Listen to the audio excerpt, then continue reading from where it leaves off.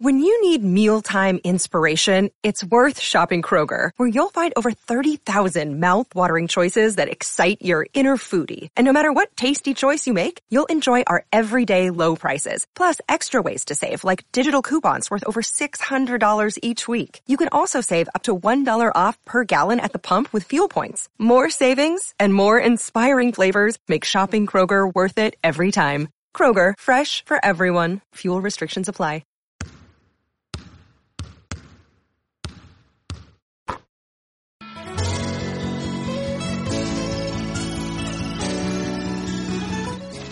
Welcome in, everybody, to our 2014-2015 NBA Preview Special Edition show of Celtics Beat. I am your host, Larry H. Russell. I'm flying solo once again. Yes, here we go. Time to finally give a thorough preview for the dawning of the 2015 NBA campaign. Really excited. We got a great guest, Ryan McNeill of HoopsAddict.com. Phenomenal website that covers the NBA. Very well-credentialed NBA writer.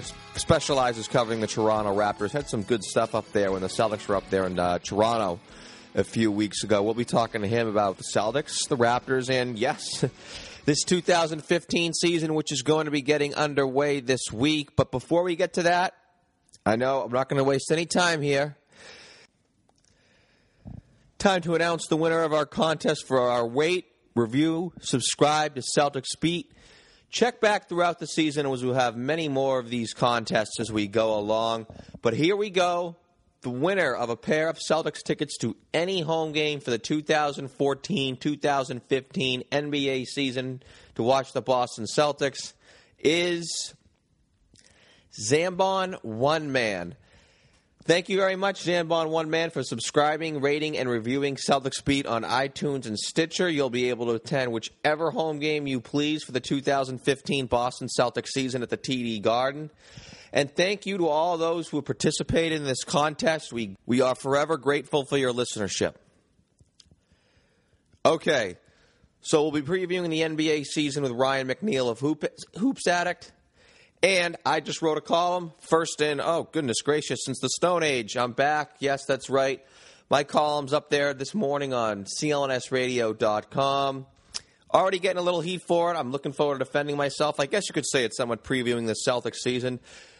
You've heard me on this show. I am not an optimist for this season. I just think there's too many moving parts on this team. I think if you told me to pick one prediction for the Celtics team, LHR, what do you see that's going to happen this year?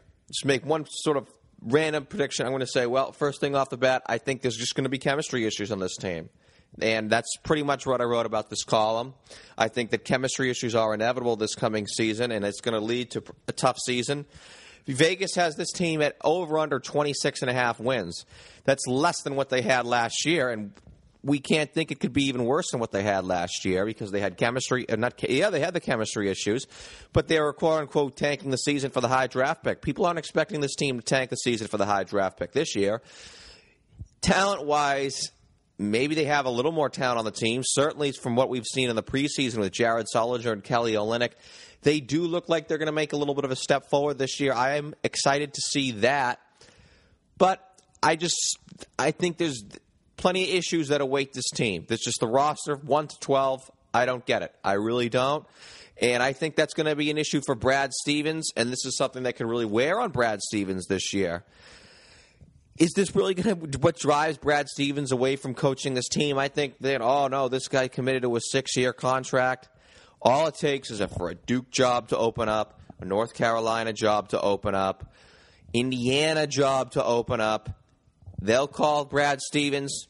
God knows what happens. If he goes through another tough season, I don't think he could go through a season like he did last year. It's not just the losing.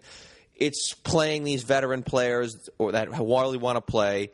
It's developing these fringe players like these Phil Presseys and these Dwight Powells. I don't understand what the point of developing these fringe players are. There's really no purpose in it. As I said in my column, what's the best case scenario of developing a Dwight Powell? He becomes the next Lawrence Funderburk? I think at that point, you got your young players in Sullinger and Olynyk. You got a veteran, a good veteran to have around those guys. You need solid veterans on a young team.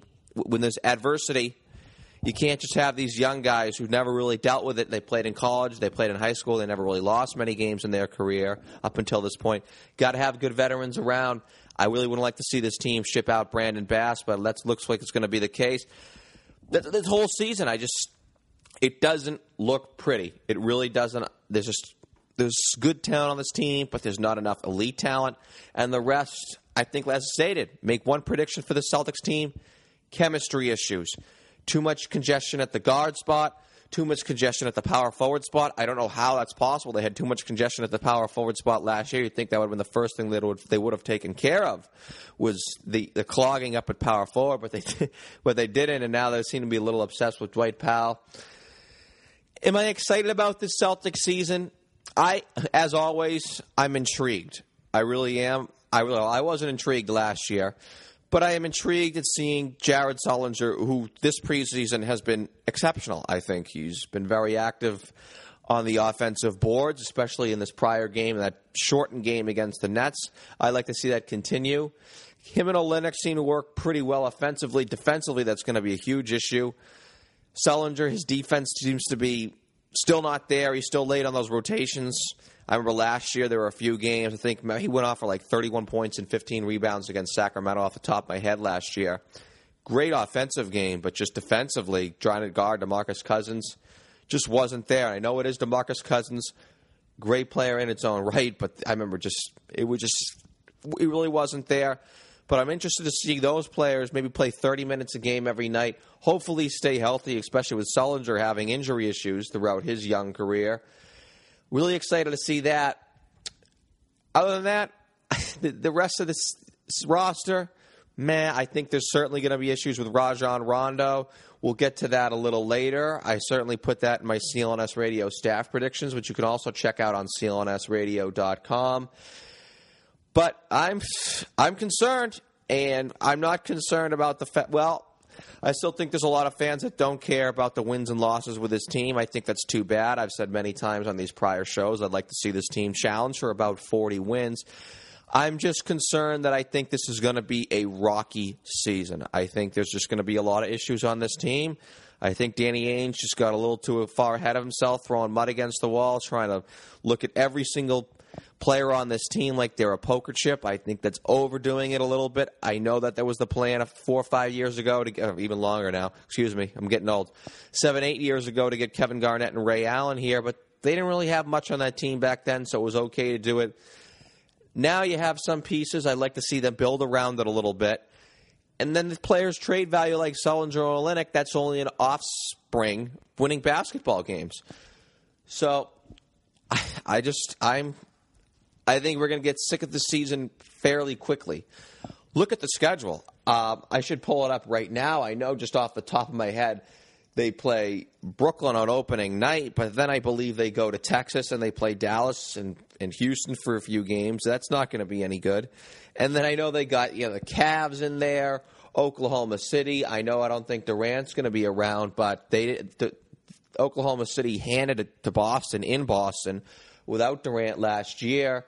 I'm looking at the schedule, and it's got 2-15 start written all over it. How does this team, a young team, rebound from that? I mean, their November is absolutely brutal. They've got Houston, Dallas, Toronto, Chicago, the Thunder, the Cavs, the Suns, the Grizzlies, the Blazers, the Bulls, the Spurs.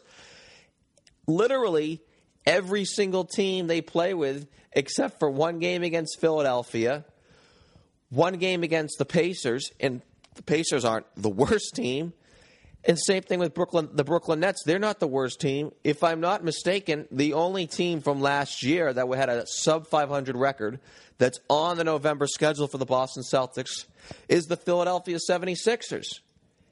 So if they don't win this Brooklyn Nets game to open the season, start 1-0, start out in a good foot, you could be looking at 0-11 to start the year. And it's only going to just snowball from there.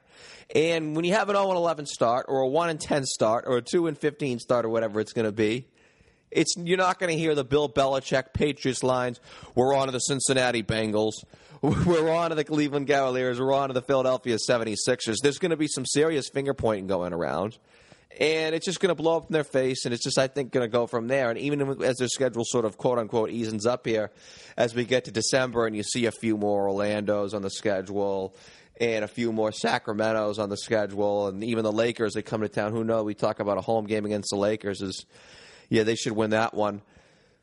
But as the schedule eases, I think the damage could already be done. You could already have that fractured locker room, and with young players, that's just not going to work. A veteran team, they can sort of get around that. Young team, I'm not sure, and that's why I'm very concerned about this season. I think it was just the worst-case scenario with the Celtics. They put this roster together where it's just a tryout, experimental roster, trying out a bunch of guys in all sorts of different places. And then right off the bat, you give them just a brutal schedule.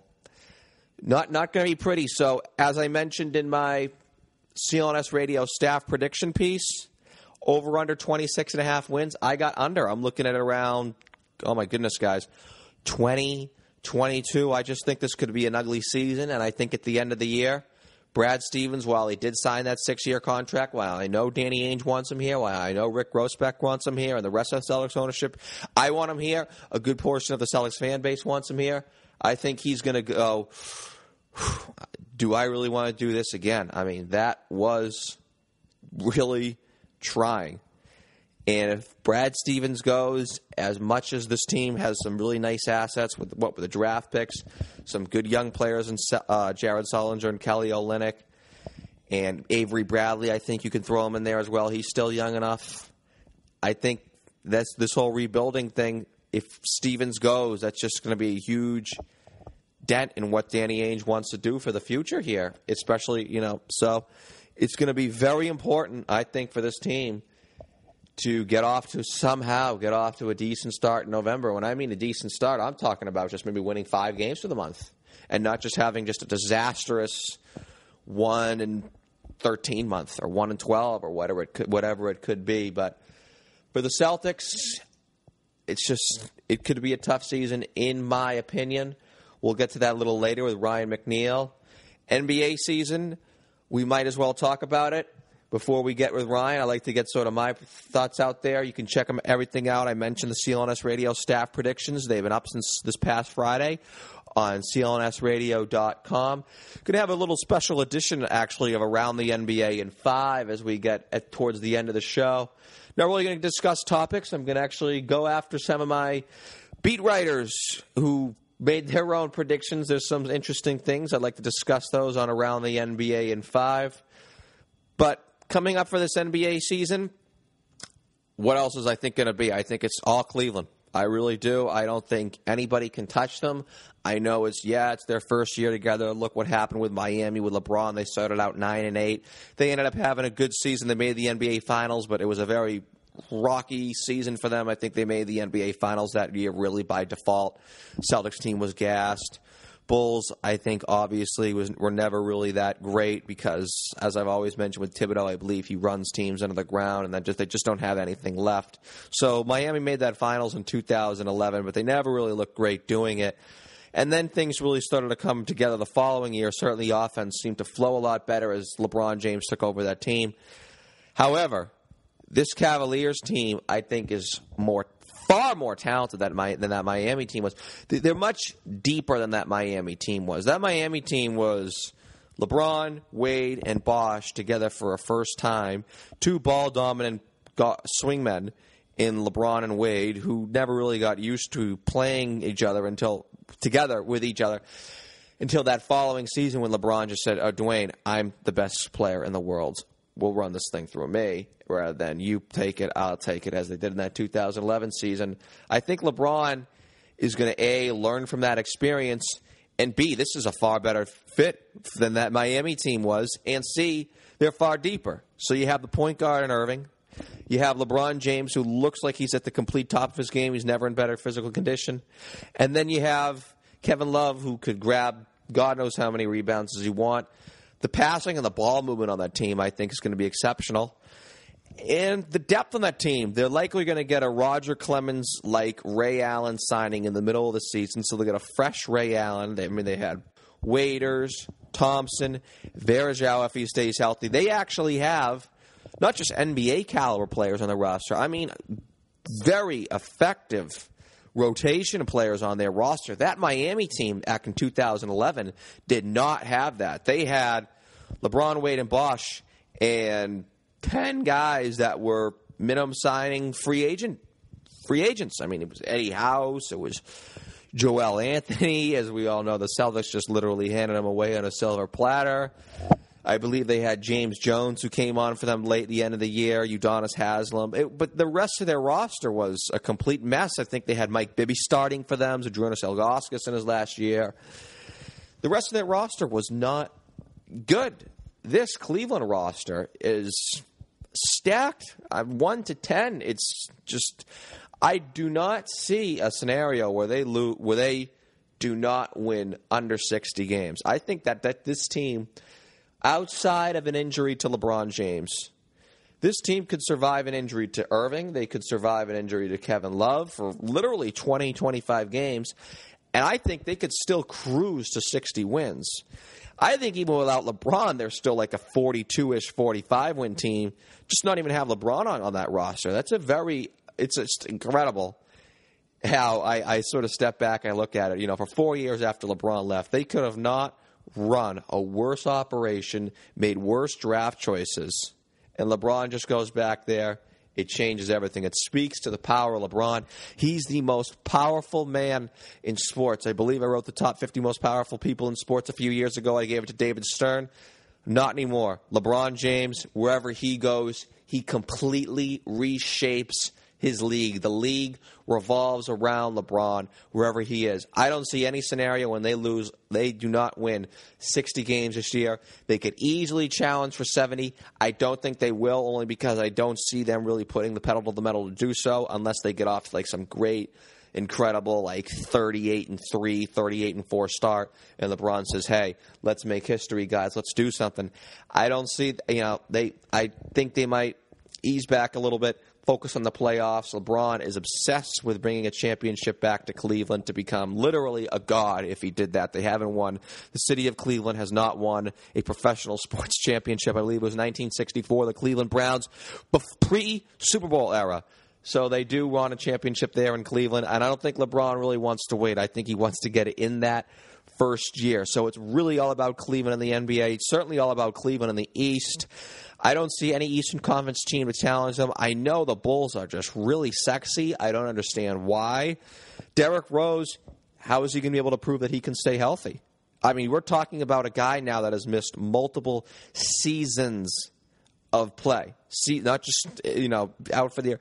Seasons. And if you go back to guys like, say, Anthony Hardaway, once that starts to happen, they never really get it back. And Rose is a guy who was just so dependent on his athleticism. His game was incredibly dependent on. I mean, he had phenomenal athleticism for a guard.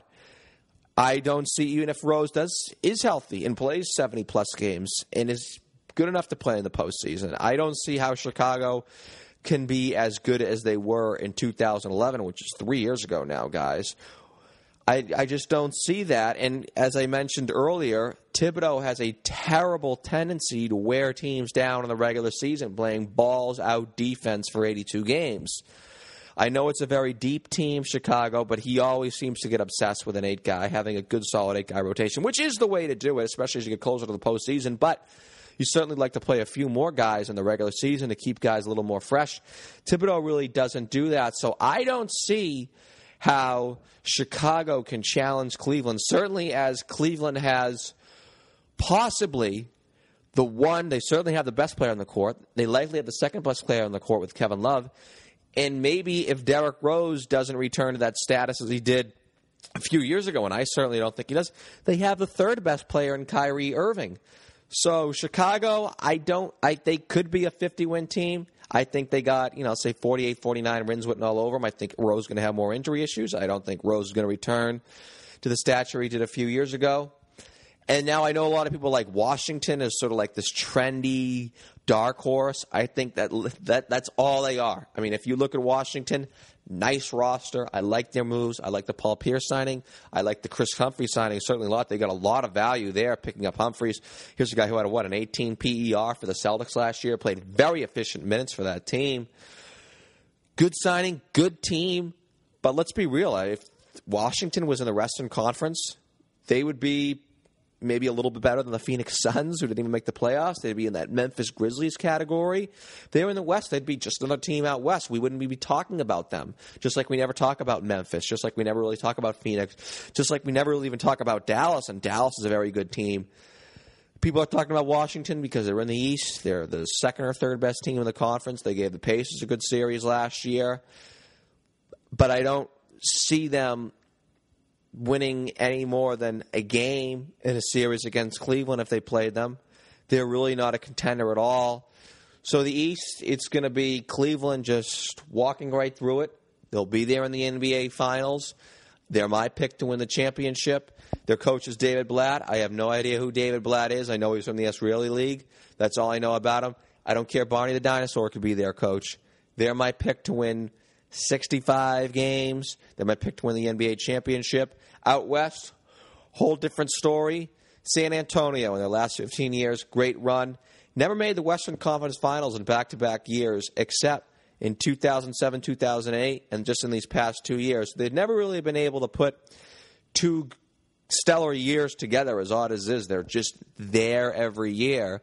But only twice in these last 15, actually even more, going back to 17 years with Duncan.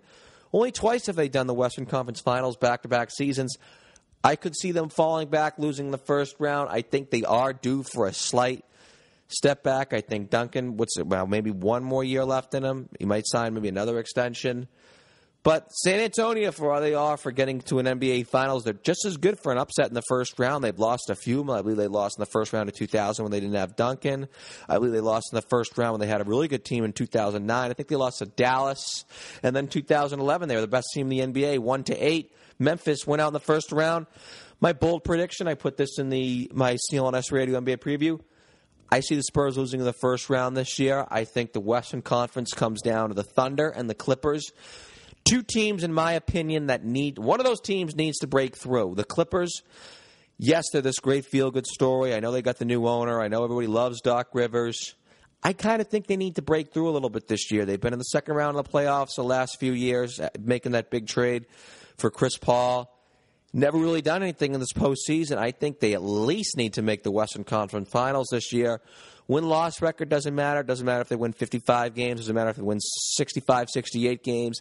They need an extended run in the postseason, I believe. And I think this is their year. I have them in the NBA Finals this year, losing to Cleveland. I have them beating the Oklahoma City Thunder in the Western Conference Finals. It's shaping up to be a really good rivalry, by the way. They met in the playoffs last year. Real good series. But I think very interesting. I think it's going to come down in the West to those two teams. And one of those teams, in my opinion, sort of needs it. You got the Clippers. They've been messing around since 2000. Not messing around. They've had these really nice seasons since 2012 after being the Clippers for all those years. But they haven't really done much in the playoffs. And the Thunder, after they broke through in 2012, they had that incredible playoff run. Everybody was ready to proclaim them a dynasty. When they got to the NBA Finals against Miami, took a huge step back, trading James Harden.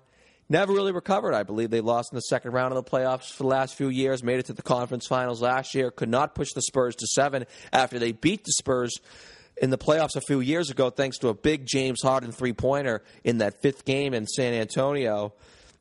I think they got to get something done. I think they need to at least make the NBA Finals this year or next. Or yes, I think I can see Kevin Durant taking a step back himself and saying, have I maxed out with this roster? Am I playing under an ownership that's really committed to winning a championship or cutting or shaving along that tax line? Because I know they got good value, quote unquote, for James Harden, but sometimes in the NBA it's not about depth. This may be the case in football, certainly is the case in hockey, having a lot of good solid lines as opposed to one great goal scorer. And certainly the case in baseball, maybe having a good pitchers. But NBA, you got to have that lead guy. And when you trade a James Harden, one of the elite players, certainly offensively, definitely not defensively. We know James Harden's not an elite defensive player. But when you trade an elite offensive player, you break up a great three-headed monster. They've taken a big step back. I know they've had nice players sort of replace Harden, sort of replace his production. But they really had something there. And I think Durant, mentally, not just really just looking at the roster saying, boy, we could certainly use James Harden, just mentally of boy, we had a young 20s. We didn't pay him because the ownership didn't want to pay the tax. Am I going to be playing on an ownership that's just fully committed of we have to win a championship as much as Kevin Durant, have to win a championship? Could he be saying that? I certainly could see him believe that. I know everyone's throwing out Washington. I believe Peter Vesey on one of our past Celtics beat shows threw out the Lakers as a possibility. I don't see that. I think the Lakers are a complete mess. Henry Abbott wrote that great column on Kobe Bryant on ESPN.com this past week. Certainly cited Henry myself when I wrote my column on Kobe a few years back. Don't see the Lakers as a possibility. Don't see the Lakers as a threat anytime soon.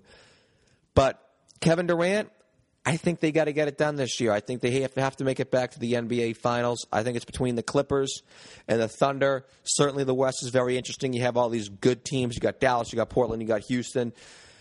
Those teams, in my opinion, they're just dark horses. They're very solid teams. They're 50-plus win teams, but just not on the level of, say, San Antonio. They got losing the first round, but they'll still win their 55 games. San Antonio, Clippers, and Thunder. That's sort of the elite tier in the West. They're on their own tier. And then you got a tier above them all by themselves is Cleveland. And then the tier below those three elite West teams is you got that really just mess out West of real solid teams. That's pretty much all that matters, I believe, in the NBA. For all of myself and the rest of the CLNSradio.com Celtics staff predictions, you can check them all up right now on CLNSradio.com. Definitely give them a check out, but had Ryan McNeill on the line here for a little bit. Not really going to waste much time. Time to get Ryan on the line right now. So here he is, Ryan McNeill of HoopsAddict.com. Ryan is a credentialed reporter covering the Toronto Raptors and the NBA, and his work can be found on HoopsAddict.com.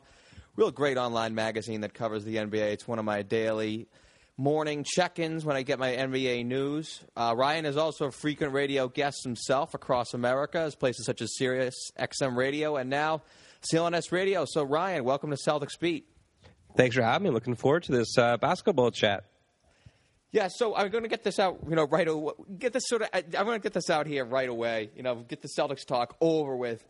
I didn't get to this in my opening. I was not very optimistic about the Celtics season. And one of the reasons why is I'm just not a fan of Evan Turner. You actually had the opportunity to sit down and have an exclusive interview with Evan Turner. We'll throw that up on our website for the recap of this interview ourselves. But I'm not a big Evan Turner fan. In fact, I think the signing is far more detrimental to the team than it could be beneficial to the team. So I'm going to leave it at you. Sell me on Evan Turner for the Celtics. I'm not going to try and sell you on him as a point guard. I think that experiment this month has been a little ill-advised. I get that it's because they need some point guard help with Rajon Rondo currently being injured. But I do think that Marcus Smart is your top draft pick. I think he has potential right out of the gate defensively. The offense will come. But Evan Turner can do a lot of stuff on the ball and off the ball and offense that I think will really help the overall flow of Boston's offense. Personally, I'm not a huge Jeff Green advocate, and I think that Evan Turner does some of the things that Jeff Green does, but does them better. So I think in the wing position, I'm assuming that Stevens is going to start Avery Bradley and Jeff Green. But I think Evan Turner coming off the bench as a sixth man of sorts is a much better option than, say, a Marcus Thornton. So I'm going to wrap this up with the Celtics real quick. I was really ranting and raving about them in the opening of the show. Is there, in your opinion, you were at the game in Toronto a few weeks ago, pretty good game actually. Do you think there's anything there with this Celtics team, or is this just 25 to 30 win fodder? I think because the Atlantic Division is so weak, being biased, being based out of here in Toronto, I think Toronto is easily the cream of the crop right now for the division. But the Knicks are in transition. The Brooklyn Nets are old. Boston has some nice pieces, and Philadelphia is doing their whole tank thing. So with so many divisional games, I think Boston should get at least 35 wins this season. Brad Stevens has his feet wet in the NBA now. He was a little cautious last season from what I can tell. He seems a lot more aggressive this month, in his coaching. And defensively, you have some nice cogs there in Avery Bradley, Rondo when he's healthy, Marcus Smart. There are some pieces there where the team can do well. I don't think they'll be playing for a playoff position, but I think if you're a Celtics fan, it'll be a fun season to watch. And there's a bunch of good guys in that locker room. I made a comment to the Celtics PR guy when they were in town that it's a good locker room. They're good guys in that locker room, and they're young, hungry guys. To me, it has kind of a college feel to the locker room where they're younger guys, and there's a lot of camaraderie, some good friendships already. And throw in the mix a really good coach in Brad Stevens. And if you're a Boston Celtics fan, it should be a fun season to watch. Yeah, I mean, I'd love to say that this team has 35 win potential, but it'll be. And you mentioned how they had that great locker room and everything. It's going to be interesting to see how good their locker room could possibly be when they go through this ridiculous November schedule they have. They only play one team that had a below sub-500 record from last year. But you're up in Toronto, so let's briefly talk about the Raptors a little bit. Can you make a case for them as the second-best team in the Eastern Conference behind, obviously, Cleveland? I think so, and I hate to do this, but the reason you'd make that is that Chicago has a bunch of injury issues. Pau Gasol is not getting any younger. He didn't play he had some injury issues last year in the previous season. So if he can't play 70-plus games, that negatively impacts the Bulls. But by and large, the big injury issue is Derrick Rose. He hasn't been healthy for over 2 seasons now. He's looked great in the preseason. He showed flashes in Las Vegas this summer and playing for the national team.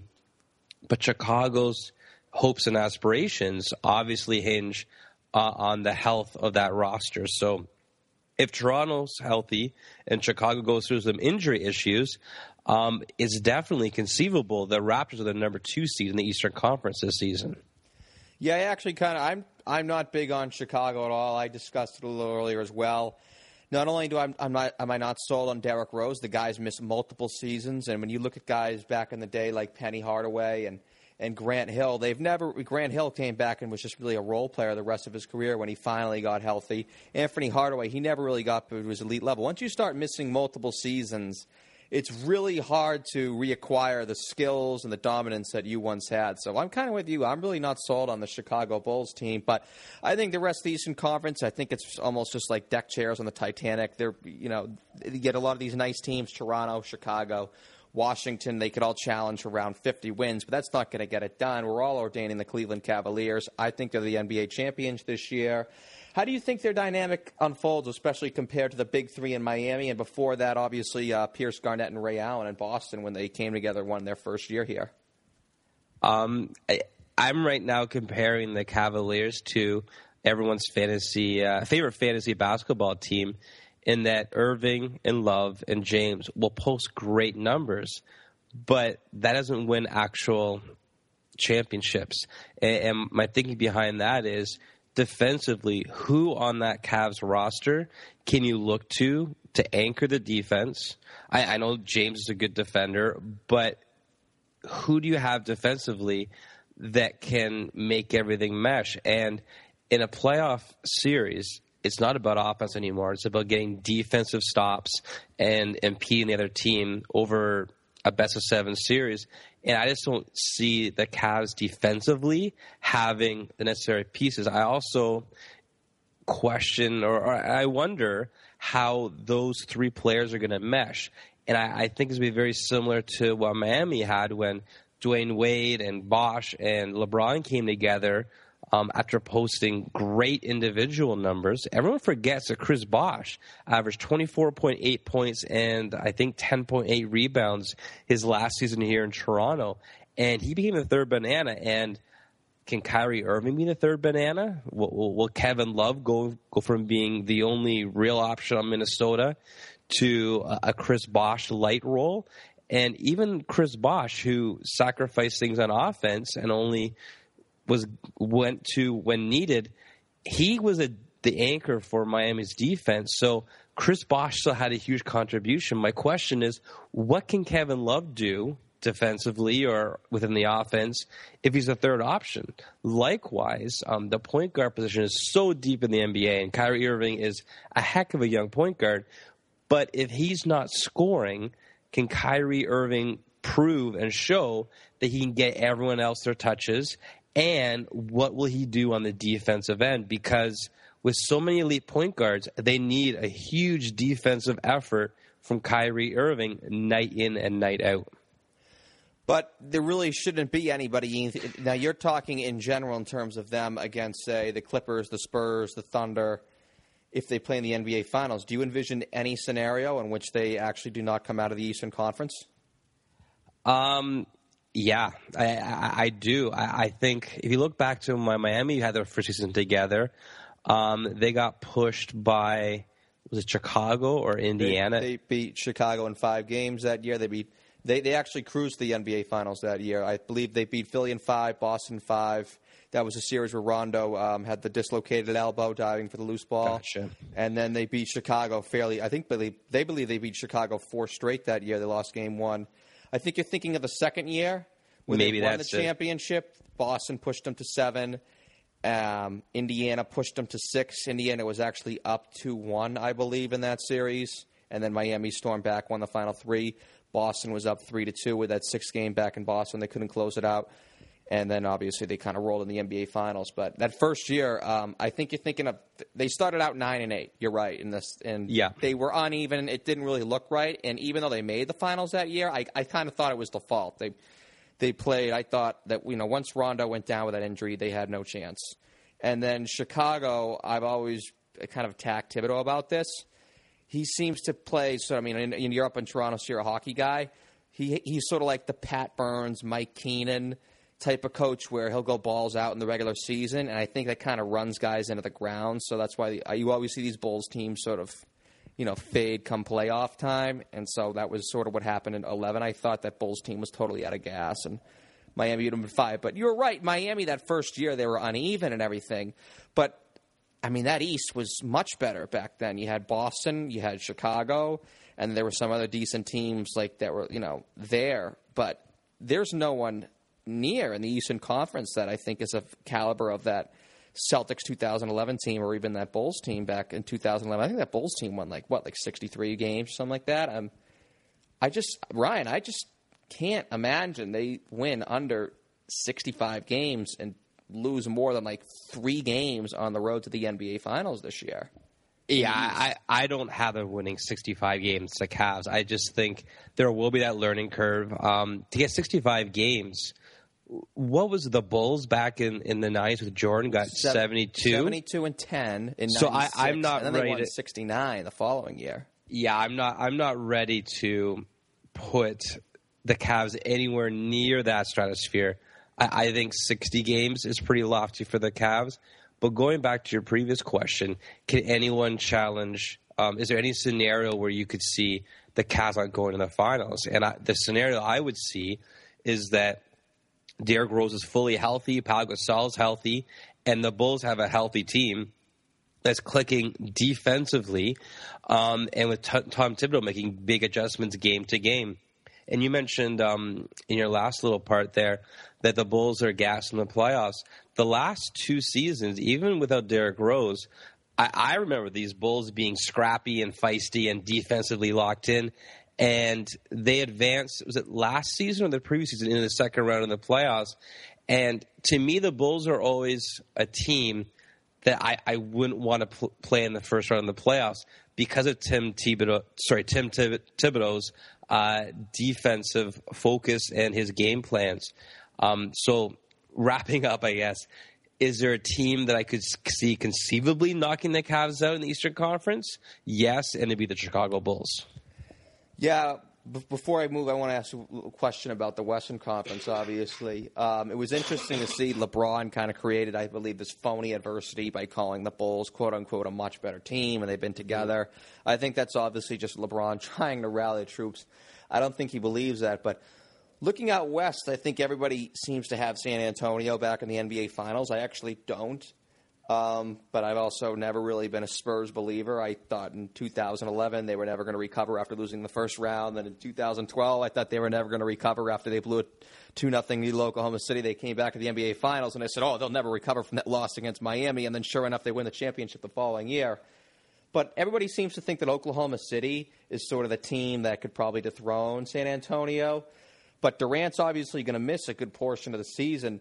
Is this a small setback, or are those games going to be kind of crucial to them in the sense that might cost them home court? So quickly, the Spurs, I agree with you. I think this is the season that Father Time finally catches up with Tim Duncan. Tony Parker had injury issues last year. I'm curious if he's fully healthy. But I don't see the Spurs as the favorite to even get to the finals, let alone win it all this season. I'm going with Oklahoma City, and the reason being is, yes, Kevin Durant is injured, and he'll miss the first month, maybe 2 of the season. I have a doctor's report that was emailed to me saying that the 6 to 8 week estimate is a little light. The surgeon says it's usually about 12 weeks for an athlete to get back from that kind of surgery and rehab. So even if Durant misses 30 to 35 games, I don't think that will negatively impact Oklahoma City. And the reason for that is Ibaka can have a larger role. He can kind of flourish, can take another step forward in his growth. Russell Westbrook will see that being the man isn't all it's cut out to be. I think it'll help his leadership skills and him meshing with Durant a little bit better. You'll see a lot less of the superhero take on the world Westbrook that we've seen in the past. But more importantly, what we've seen in the past few seasons from Oklahoma City is they've had Ibaka, Durant, and Westbrook, and the supporting players haven't really stepped up. This is a great opportunity for Perry Jones III, for Andre Robertson, and some other young guys to kind of get thrown into the fire. It also opens up an opportunity with Thabo Sefolosha leaving via free agency for Reggie Jackson to start with Westbrook. I think that Durant's short-term absence, whether it's 15 games, whether it's 30 games, I think it'll help Oklahoma City during the course of the season. And as we saw in the summer, Durant taking a break from the U.S. national team, he seemed like he loves playing basketball. He's a gym rat. He's like a Dirk Nowitzki kind of guy. I have to lock him out of the gym. I think Durant getting a chance to mentally and physically relax after a whole lot of basketball the past 5 or so years could really help him. And I think Oklahoma City's young guys, whether it's a Steven Adams starting right now with Perkins being out, and hopefully for Oklahoma City starting permanently, I think whether it's a Steven Adams or an Andre Robertson or a Perry Jones III, I think these young guys getting thrown into the fire right now and having to play starters minutes or even more minutes than they're used to, I think is going to help Oklahoma City. And I think come playoff time, Oklahoma City will be the team that everyone's afraid of playing in the playoffs. So I want to ask you 2 more. I was going to get to your NBA predictions. I want to ask you 2 more real quick questions. One thing I'm going to discuss this in a column coming out in the following week is the Nets and the Celtics played a shorter preseason game, 44 minutes as opposed to 48. Give me your thoughts on that. Just generally all together as opposed to a shorter game. I don't think dropping from 48 minutes to 44 minutes is the issue. I think it's the amount of games. I think I forget who wrote this, so I'm stealing someone's idea, and I feel bad for not giving them credit. But someone wrote that the NBA should start playing on Christmas Day. Yeah, that was discussed a lot back in that lockout season after the success. Oh, was it? It was discussed almost by everybody, yeah, after they had the 5, and in fact, I'm even going to mention it in my column myself. That's right, they had 5 games on Christmas Day, starting at noon, and they ended at, they did to 10:30 and ended at, was nearly 13 hours of basketball. Yeah. Start on Christmas Day and have a 66-game season. Is that where you're going? That's exactly where I'm going. And just because that way there's not the same overlap with the NFL, because the reality is right now NFL is king. So if you can start when the NFL's winding down, essentially, that'd be ideal. But also, I like the idea that someone mentioned this summer along those lines where you start Christmas Day, but then your finals are in July or August. Because I think maybe a little late, but to me, basketball is a summer sport. Growing up, I played basketball all summer, and to me, yes, high school season and college is in the winter, but I like the idea of it starting around Christmas time, maybe doing 66, maybe 72 games, some less games, spread out the season a little bit more to help with travel and give some teams some more practice time, give more rest for the players in the season. And I like the idea of it ending in the summertime, and maybe you have your draft in September or October or free agency. I like the idea of less games as opposed to less minutes in a game, and I also like the idea of shifting the season, I guess you could say, for basketball into starting at Christmas time and wrapping up in early summer. See, I'm actually all with you there, and I'm going to mention this in my column later. I definitely agree that they should be starting on Christmas Day. That's been the first day where anybody gives a hoot, the general public at least, not us, the people that me and you who follow, not us diehards, who follow on a daily basis. But that's the Christmas Day is really the first day the general public gives a hoot about the NBA. So I agree, starting on Christmas would be great. But I actually have to disagree with you in the sense that they should spread it out. I believe first off, the playoffs is spread out too much in the sense. I actually like the strike season, or excuse me, the lockout season, because there were so many games all, congested in each other. And in terms of travel, in my opinion, nothing for nothing, these guys make millions. I really don't care if they get injured or not. I really don't.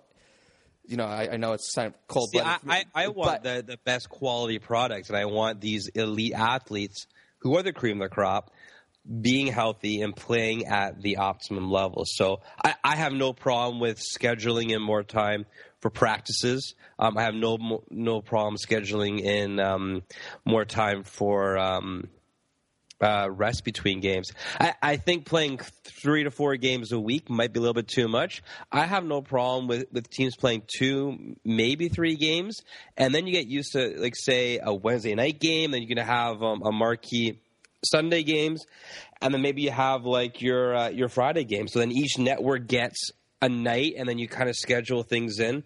I just think that cramming too much in too close isn't ideal for the athletes, hence is not ideal for us as fans and for the product on the court. See, I was actually thought that would be an issue during the strike season or the lockout season. It did start out very sloppy, and the games were sloppy. But I thought having all those games together and the flow was just nonstop. It was just bang bang. I mean, the Celtics, it seemed like they were playing almost every night. As a fan, I loved that flow. And call me a diehard, I actually still miss the old days of the NBC triple headers where I actually had games on in the afternoon and not at 10:30 at night, all spread out.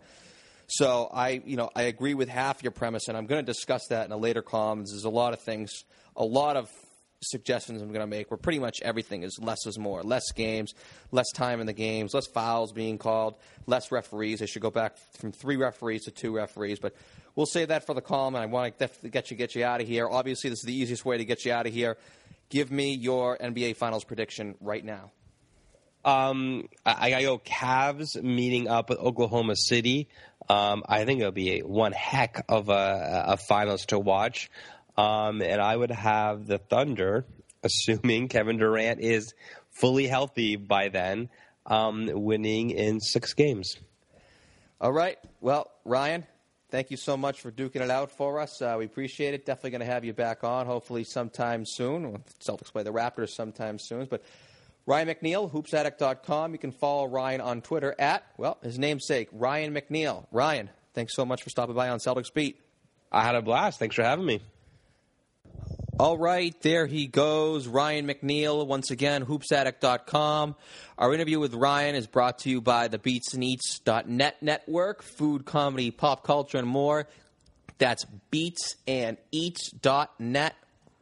Some real good stuff there. Definitely loved our conversation about the shorter games. Obviously, the Nets and the Celtics played that shorter game, 44 minutes as opposed to 48. I believe it was October 19th was the date. Love that the NBA actually experimented with this, and I'm going to have a column on this coming out in probably, a few days, maybe end of the week or so.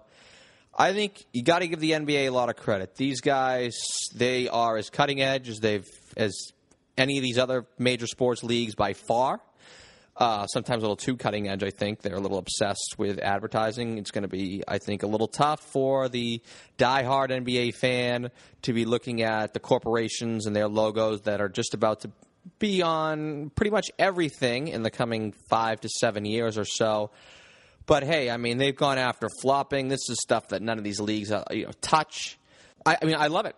And I think for the NBA, I don't want to give away my whole column here, but I mentioned this with Ryan. Less is more. There should be less fouls called. There should be two. They should go back to having 2 referees as opposed to 3. And if you want, you can, because you got to deal with the referees union. They're not going to give that up too quick. Throw an alternate in there, pay them, throw them by the instant replay box. I think these games now, the NBA. They don't go as long as Major League Baseball does, and I think I've watched. Let's see, I think I watched the Red Sox clinch the World Series back last year in 2013, and I believe I watched Game 7 of the Rangers-Cardinals series. Those are 2 baseball games I've watched incomplete, I think, in the last 8 years. I think it is a completely unwatchable product. You are not going to have me sit in my seat in front of a TV for 4 hours. That's not me. I can't do it. God forbid, I'm definitely not going to attend an 8 o'clock baseball game on a Sunday night and not get out of there till 1:15. You can forget about that. NBA, that's not that big of an issue. I mean, you have these games. With the NBA Finals starts at here 9:15 here on the East Coast. You're not getting out of there till quarter midnight.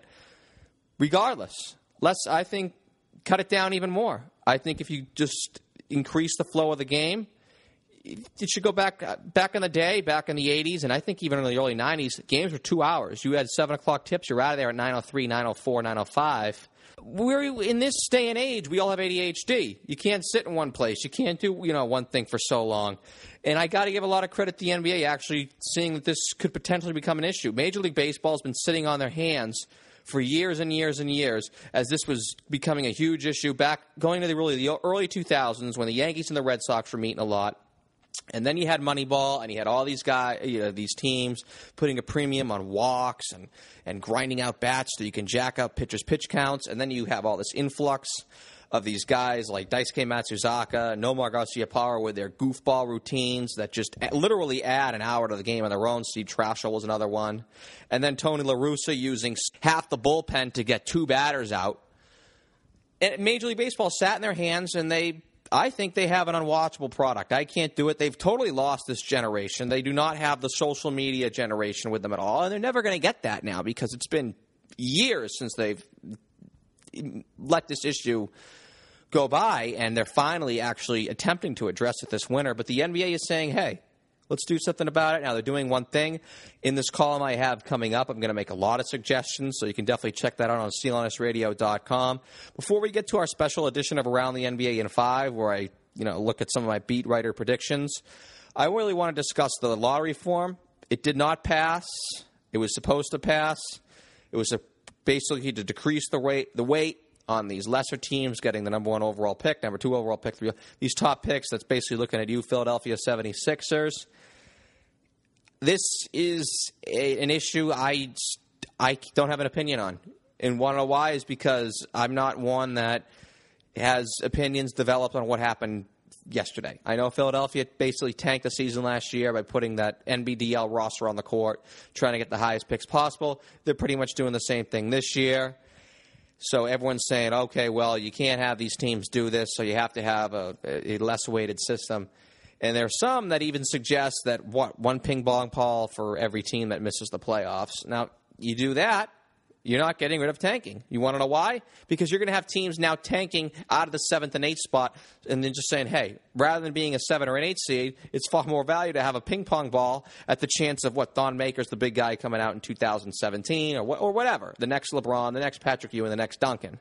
You're going to have teams now that will tank their way out of the postseason. I think that's far worse than having these, Philadelphia's trot out these expansion teams. And yes, am I irritated as a fan that Philadelphia does what they do? Am I irritated as a fan that we have these knuckleheads here in Boston that actually root for the team to lose so that way because they think that that's the only way this team is going to improve? Yes. And do I hope it's addressed in some way? Yeah, but, look at these possible scenarios. What can they do? You decrease the weight, then I think you're going to have even more teams tanking, in a sense. Or not tanking, but you'll have more teams, I think, inclined to, try to get this draft pick as opposed to, every year you got 2, 3, 4, 5 at worst, just stink bomb teams. So what the NBA does from there, I don't know. It's certainly an issue, but believe it or not, I don't have an opinion on it because I don't have enough facts. I have the facts, but I think there's just pros and cons to every situation, and I can't appropriately weigh them myself to form, an educated opinion. So there you have it. I'm stumped, but I'm not going to be stumped here. It's time to go around the NBA in 5, special edition NBA preview. Right off the bat, Rich Conti and Corey Prescott have the Bulls winning the championship. We've discussed this, I think, ad nauseum on the show so far. I don't. And not only that, I think the Bulls are here to disappoint everybody. Once again, I think that Tom Thibodeau just runs these teams into the ground. Derrick Rose got to prove it at me. I hear all these stories. He's looking great. He's playing well in the preseason and whatnot. He still missed multiple seasons. He still has injuries in his legs. And he's a guy who relies on his athleticism. And then when you take Rose out of the equation, what do they have? They have a lot of nice pieces, decent veteran team. I think Rose healthy at best, they're around 53, 54 wins. That really doesn't get it done. Well, obviously regular season matters, but when you consider that Tom Thibodeau, his name's an absolute tongue twister. When you consider that Thibodeau plays the regular season like it's Game 7 of the NBA Finals every night, that's a good barometer or not to actually look at Chicago. If they went up winning 53, 54 games, that's nothing special. They're definitely not on Cleveland's level, and they're not on the level of the teams out west. They're, I think, 2 or 3 notches below Cleveland and at least 2 notches below, say the Spurs, Thunder, the Clippers. And I think, I think they're at best case scenario, they're about as good as the Rockets and the Blazers. And I think as worst case scenarios, they're what they've been the last few years. 45-win team, as Ryan called them, a little scrappy team, tough out in the playoffs, but nothing special. Going to go back to Prescott and Conti as well, giving the New Orleans Pelicans some love. I know Rich is a huge fan of Anthony Davis. I am too. Rich actually has Anthony Davis winning the MVP. Both of them have him in the playoffs. Not sold. It's sort of interesting. I know Monty Williams is a sexy young coach, but they've always been now the team du jour the last two years. I think they were my team du jour last year. They kind of let me down. I know the Western Conference is tough, but they were never really in it to begin with. Anthony Davis, great player, but is he the next star on the move? Very possible. Danny Ainge better start lining up those draft picks. I certainly would love to see him here in Celtic Green. In fact, if you name 3 athletes that I'd like to see here in Boston, Anthony Davis would be outside of LeBron James. Anthony Davis, I believe Comcast had a segment. Anthony Davis would be in that, yes, Clayton Kershaw, J.J. Watt type of category, Steven Stamkos. He's the guy. Put him on the Celtics. This team goes from 25 wins to like 50, I think, and then you just sort of go from there. You give him one more guy, I think you're a championship team. Can't imagine Anthony Davis winning less than 3 championships in his career, whether it's with the Pelicans is a different story or not. Eddie Santiago, Brooklyn Nets winning 50 games. Wow, I don't like that one at all. Brooklyn is falling apart at the seams. Kevin Garnett's got Willie Mays' 1973 World Series written all over him. I know he's a proud guy, but he's not going to play any more than 50 games. And when he does, he might give you some decent defense, but that's about it. Brook Lopez, big injury waiting to happen. They were a better team without Lopez last year anyways. Darren Williams has been declining ever since he came to Brooklyn. Really don't see that at all. And lastly, this is the big one. Jess Thomas, I hate to do this to you. You got the Cavaliers down for 40 wins. That's one that really stuck out to me. They're going to have 40 wins possibly by the All-Star break. What was the Chicago Bulls in 96 were 40-4. I mentioned earlier in the show that unless the Cavs start out like, say, ridiculous 38-3, 40-4 like the Bulls were, they're not really going to go for that 72-10 or 70-win plateau. But, I mean, 40 wins, unless you get an injury to LeBron, and then maybe another guy as well, severe injury where they miss virtually the whole season, I don't see how that's feasible, because not only do they not have, LeBron, Irving, and Love, the depth of the team is just phenomenal. I mentioned earlier all the players. I didn't even mention Sean Marion earlier in the show. You got to throw him in there. They got a great team.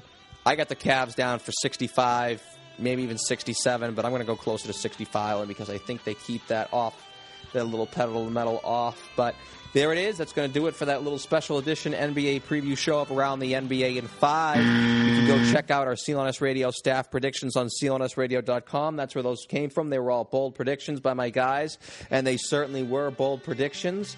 But that's going to do it for this week's edition of Celtics Beat. Music for Celtics Beat was provided by Chuck Dietz, Astrovex, and Steph Lagato. Be sure to follow us on social media. Our Twitter handle is Celtics_Beat, and you can like Celtics Beat on CLNS Radio on Facebook to keep up with the show. Huge shout-out to our guest, Ryan McNeill, toughing it out, giving us a Willis Reed performance, coming on to the show and with a pretty big illness. So, Ryan, thank you so much for stopping by. Check out his website, hoopsaddict.com.